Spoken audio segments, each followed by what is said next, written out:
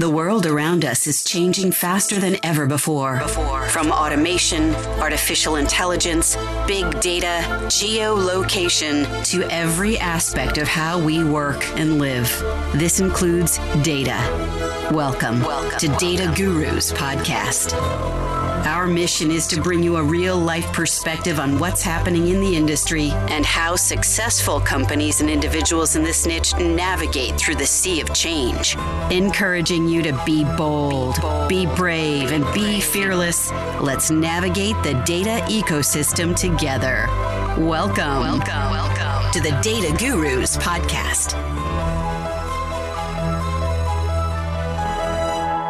I am here sitting with Christian Bartens, who is part of Equifax. His company was actually acquired, Datalicious, which I love the name. Thank you. And you are now responsible for marketing measurement? That's correct. Leader is the official title. Marketing measurement leader. That's right. Well, thanks for joining me. We are at the Attribution Accelerator. It's topic in terms of where do our advertising dollars go? How do brands spend more money efficiently? Tell us how Equifax plays in this space. Equifax obviously has a lot of very interesting data assets. They've been in the data game for a very long time. Not many people know, though, that they're very active in marketing services as well. So there's a dedicated marketing services arm that's called Data-Driven Marketing, DDM. And these guys break down into four main capabilities, which we call link, reveal, engage, and measure. Okay. Linking is all about linking data sets, helping companies link their own data, getting rid of data silos, like creating that mythical single customer view. And they're really good at doing that. And then they have an army of analysts that help you actually analyze that data. So find juicy segments within that. Who are my most profitable customers? That's the reveal part. And then they also help you find more of the same, which they call engage. So they have integrations with DMPs. They can create targeted email lists, direct mail lists, help you target and find more of the same. And then they never really had anything in measurement, and that's where Datalicious comes in. So we're filling that sort of measurement capability to help people actually analyze what they're doing, does it work or not, and then do more of the same. That measurement piece, is there a unique secret sauce to it? Is it... I'd like to think so, yeah. Tell us a little bit more about that. So that's where Datalicious comes from. I started the company about 10 years ago in Asia, in Australia, and then we've sort of grown all over Asia, and now we're trying to build the same capability up again for Equifax here in the US. And basically what we specialize in is something called attribution, which is what this whole event is about, right? And so we build what's called the purchase path. We assemble every single touch point that people have with the brand before they buy something or do something that is of value, okay? And we do that on an individual consumer basis. Yeah? And so there's lots of data involved, billions of touch points, right? And we then run statistics over that to figure out exactly which of those touch points were more or less involved in driving that sale, okay? And so there's a few bits and pieces involved in terms of secret sauce. The first is related to making that path as long and as complete as possible. Right. Think about if half the stuff in that path is missing, then you're not really doing a good job at analyzing what works or not. And so Equifax is very good at helping us build that path out as complete as possible. They're very good at matching and managing user identity. So think in this modern world, you have a cookie address, an IP address, you have a normal address, and so you have a lot of different identifiers that identify you out there in these data silos, right? And Equifax helps us merge that all together so we can build one unique purchase path across channels for you, okay? That's what Equifax really good at. And then Datalicious basically takes over, and we have some unique IP around the way we analyze that. We use a new modeling approach called hidden Markov modeling to determine exactly how much each of these touch points is worth. Mm-hmm. Okay, and that's what we basically do. Got it. And you're also looking at multiple touch points, right? Yeah. Within mobile, the iPad, and also how they're viewing ads. Actually, that's exactly our secret sauce, right? So what has been done traditionally is just take all the touch points and treat them all as if they're the same and separate, in fact. So you just look at you basically try to find trends across the entire data set without considering the order of events. Okay. And so that's what we basically do. We think it's a path. Yeah. The order of events matters. So whether you see the direct mail piece first and then do something else afterwards, that's actually an important piece, right? Yeah, it does. It totally does. And we see that in the data all the time. So our approach makes sure that the order of things is considered. So simple example, say you see 100 display ads, okay, and you do nothing afterwards. It hasn't changed your behavior at all. all. You don't research more, you do anything. The traditional approaches will still give these ads some credit simply by being there.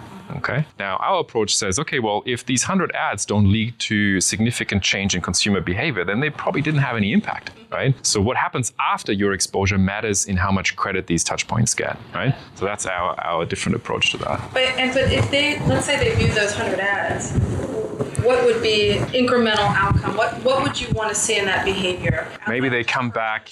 Maybe they come back more often than normal to the advertiser's website to find out more about the product, or they suddenly start actually clicking on ads rather than just looking at them, right? So it's a subtle cues that we look for. We basically look at this.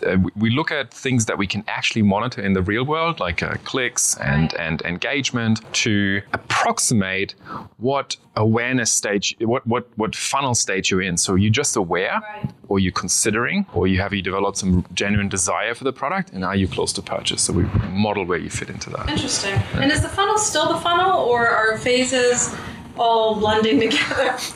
I think it's never been linear, and I don't really think it is that linear. Right. It's just a nice way of easy representing what's going on, right? Yeah. But we'd like to think about it more as an ongoing circular kind of thing.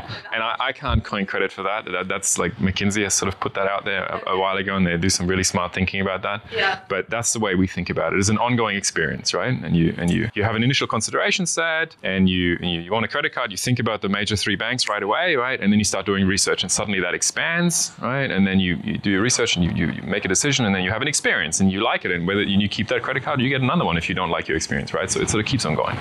And I think that also opens up a whole bunch of new awesome applications for this type of data that we're recording. So think about it like this. We're all here at the Attribution Accelerator to discuss media optimization. But basically what we're doing as part of the optimizing media, we record every single touch point that a consumer has with a brand. That could also include some touch points that happen post-purchase. Why am I stopping analyzing the data just for acquisition purposes? I could just keep going and let the path keep building, and then look at, well, what fosters retention? Right. What fosters upsell, cross-sell, right? So that's one of the things that we want to champion over the next few years is we already have the data, we already have the path, and it's basically a single customer view. I see everything that you do. Let's start using it for other things than just media optimization. Let's look at retention. Let's look at upsell. I haven't exactly done that many times yet, but that's sort of our grand vision, It's true, because you spend so much time and money acquiring a customer. Why not continue that relationship?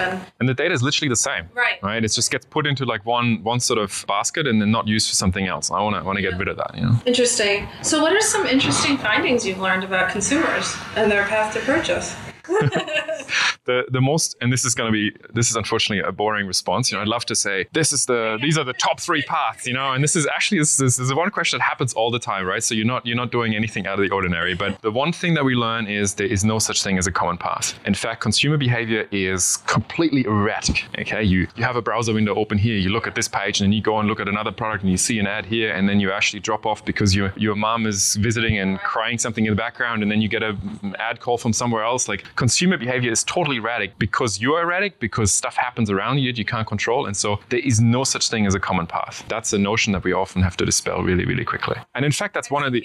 Yes. Well, that's what we help, right? We help to take the complexity out of it, especially the modeling approach that we use. This hidden Markov approach is actually designed to count for this erraticness, this complexity a lot better than a lot of the other modeling approaches. Right. It gets a bit technical at this stage, but I think it's important if you're basing multi-million-dollar decisions on these results, you better make sure that the modeling behind it is as thorough as it can. And so I think because of computational limitations, people have used simplification a lot to represent what's going on. And I think we're past that. Like, cloud computing is so powerful, you're actually not limited anymore. You can apply more complicated models. And I think that's what we're trying to do. Do you think that the brands that sell digitally online have a advantage versus brick and mortar just because they have potentially so much more data?